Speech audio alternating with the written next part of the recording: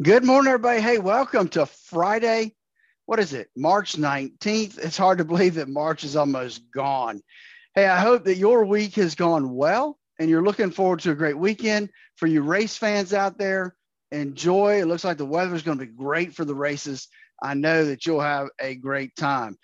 But today, that's not what we're talking about the races. We're talking about finances and what's happening in the marketplace. We had yesterday a well, it didn't end up quite the way we had hoped, but it is what it is. And the question is, can we bounce off of that and head up today to close out the week in good shape?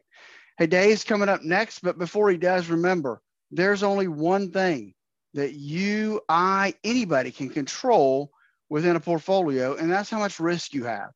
And if you don't know what your risk number is, and you don't know how much risk you have in your portfolio, and I find, just to kind of give you an idea, that about 70% of the people that I meet with are nowhere close in the area of risk. They have way more risk than what they think they do.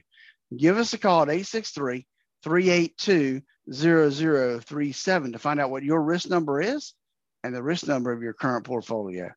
And we're looking forward to our conversation with Dave. We got a few earnings straggling, and that's about it for the day. So Dave's next. 5.7 Light FM, that's calling there. It's 8:40. I'm Morning Dave. Glad you're here today.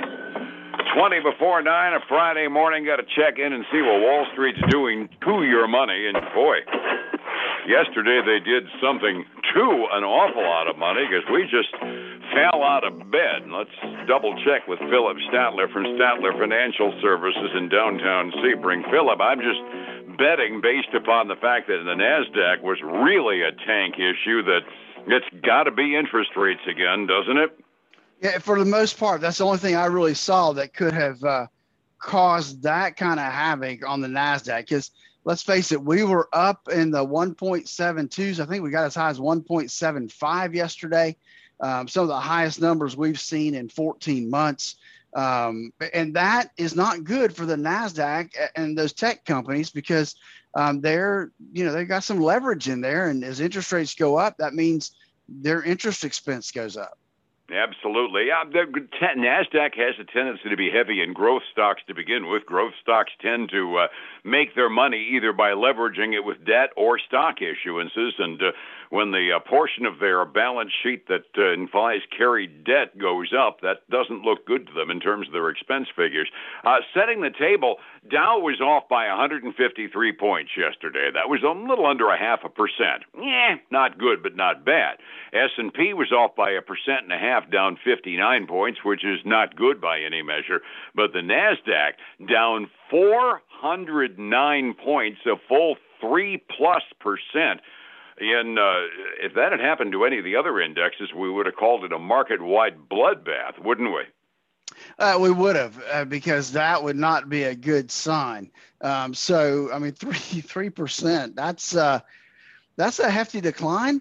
And I think that if I'm not mistaken, I saw it much worse than that intraday. So we came off of the low lows and it ended up slightly better than some of the low lows, but still that's, we just keep seeing these down days on the NASDAQ. And the only thing is, it's got to be caused by the interest rates. That's really the only thing out there. Or people thinking that there's a bubble and start to think that through in their head. So that's really the only two causes that I see that could be really impacting the NASDAQ. And a sign that big would definitely do it. I mean, you and I both were talking a couple of weeks ago when NASDAQ started its downward trend that, as the economy changes and begins to reopen, there's going to be some cycling between classes of stocks on the major funds. But then when you add on the fact that a deleterious effect on their income statements like interest expense gets added to it, it just kind of puts the pedal to the metal on a downward trend, doesn't it? It does. And it puts the NASDAQ, I mean, we're over $1,000 off the high that we had this year earlier. And so they're really struggling. I mean, for the week, they're right now down 2%. And and really the only thing positive going into today for the week is the Dow up 1.1%. Even the S&P 500 is down a little over 0.5% for the week right now. Which is really kind of interesting when you consider the fact that we were kind of celebrating an intraday record high on the S&P yesterday morning and a record close for the Dow. Doesn't matter when you end up falling down again like we did yesterday. No, and sometimes that's the natural progression, right? We hit some all-time highs. People decide, okay, I'm going to take some of my money off the table, or I'm going to reallocate out of those big winners and find something else that maybe has some value that I can make some money on the next month. Absolutely, which is kind of why I shrugged off 153 points down on the Dow. That could be just profit taking. But NASDAQ, there's obviously a systemic issue going on. And as you and I were saying, about 70% of it looks like it's the interest rate instability. The other 30% might be the big money cycling into blue chips out of the growth stocks after the run-up that we had. But youch, either way. It was so ugly yesterday that I'm sure it contributed to it. The price of oil even fell like a rock. Yeah, you gotta like that, though. I tell you, it was a nice fall. I mean, it even today it's down below $60 a barrel, and you got to jump up and down for that, because that means hopefully gas prices should start to tank that down there, maybe closer to that $2.50 number instead of that $2.85 number. Well, my nickel is I'll break out the bubbly when it stays down there. I'm going to kind of be reticent about whether or not it's going to stick. Those are the two big headline items. No big data dump coming out of the federal government today. I noticed, and this kind of leads into our company report stuff, that different companies do better and do worse during the pandemic. And Coors and Kimberly-Clark both got downgrades. Evidently, they figured the demand on toilet paper was going to go down, and canned beer might go down now that we're reopening. But FedEx reported, and they did very well during a lot of stay-at-home time, didn't they? They did. They beat by a little over 20 cents a share. Revenue was above forecast.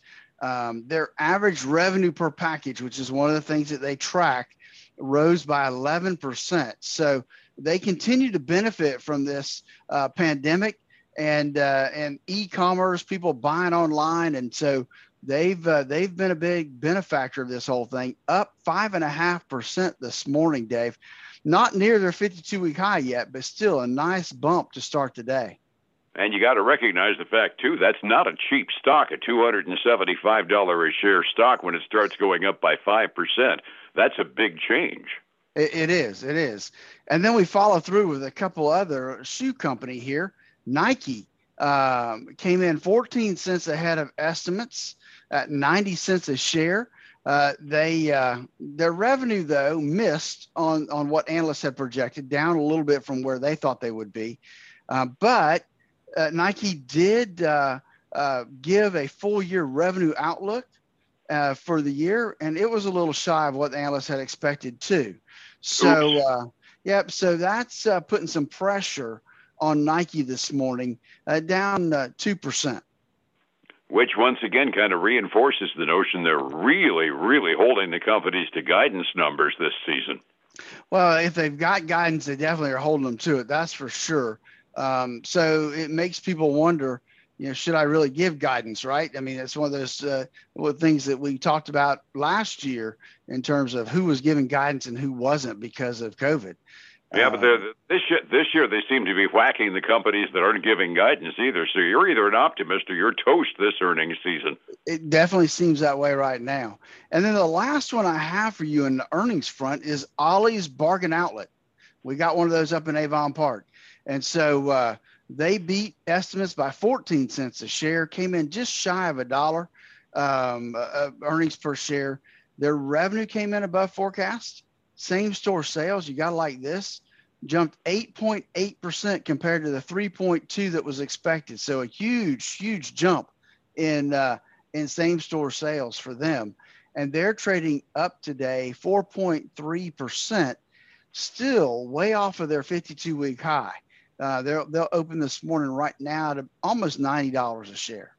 I got to assume that they're one of those stores because they deal in off-price and surplus commodities. They have trouble getting stock, so that's probably been their biggest challenge during the pandemic.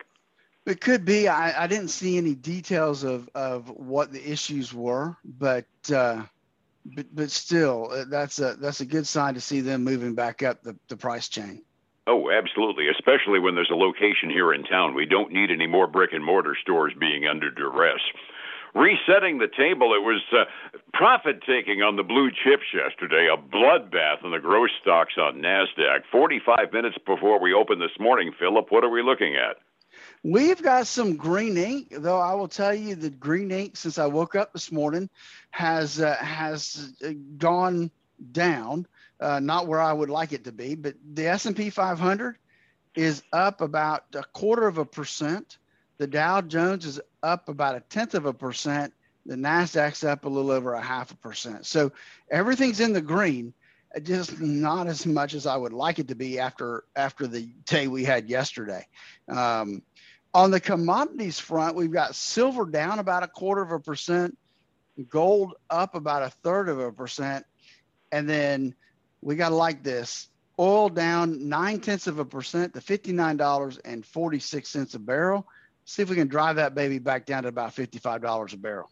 55, 56 would be nice. Under 60, I could at the very least live with it. Where this $67 a barrel junk, I'd really like to see go away any day, right? That's right, absolutely. But you know what, Dave? We're going to live with whatever they give us.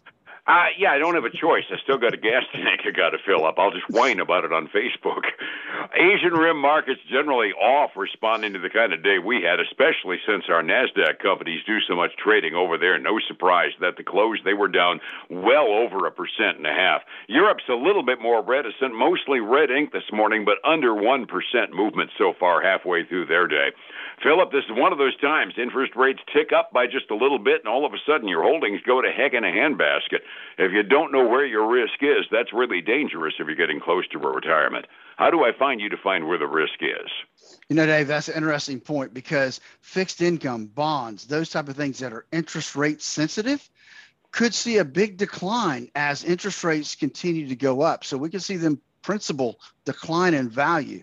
Folks, if you don't know what your risk is in your portfolio, you don't know how much you have in safe money, how much you have in risk money, it's important that you know these things. Give us a call at 863-382-0037. Check out our website at statlerfinancial.com. And then join us this weekend, a little change in schedule, 6 a.m. Saturday morning. You'll be at the races on Saturday afternoon, so you won't get to listen to me. But then we'll be back on Sunday morning at 10 a.m. on Highlands News Talk 730. Good information every weekend from Phillip Statler on News Talk 730 a.m. And like you said, we're going to miss the noon report because, well, we got a race to broadcast tomorrow, but we'll be together again Monday morning here on Light. Fair enough? Fair enough, buddy. You have a great weekend, and I will talk to you on Monday. Thank you so much. It's 105.7 Light FM and Statler Financial Services, Phillip Statler. Weddings, sports, vacations. Hey, folks, I want to thank you again for joining us. It's a privilege for me to come to you every day on the radio, through Facebook, and I hope you glean something from the time we spend together. Remember this: risk, risk, risk. It is the only thing that you can control. And if you're not cognizant of what your risk number is, that can be detrimental in a volatile market. Give us a call at 863-382-0037 to schedule your financial x-ray. Hey, have a great weekend, and I'll be here to talk to you again on Monday.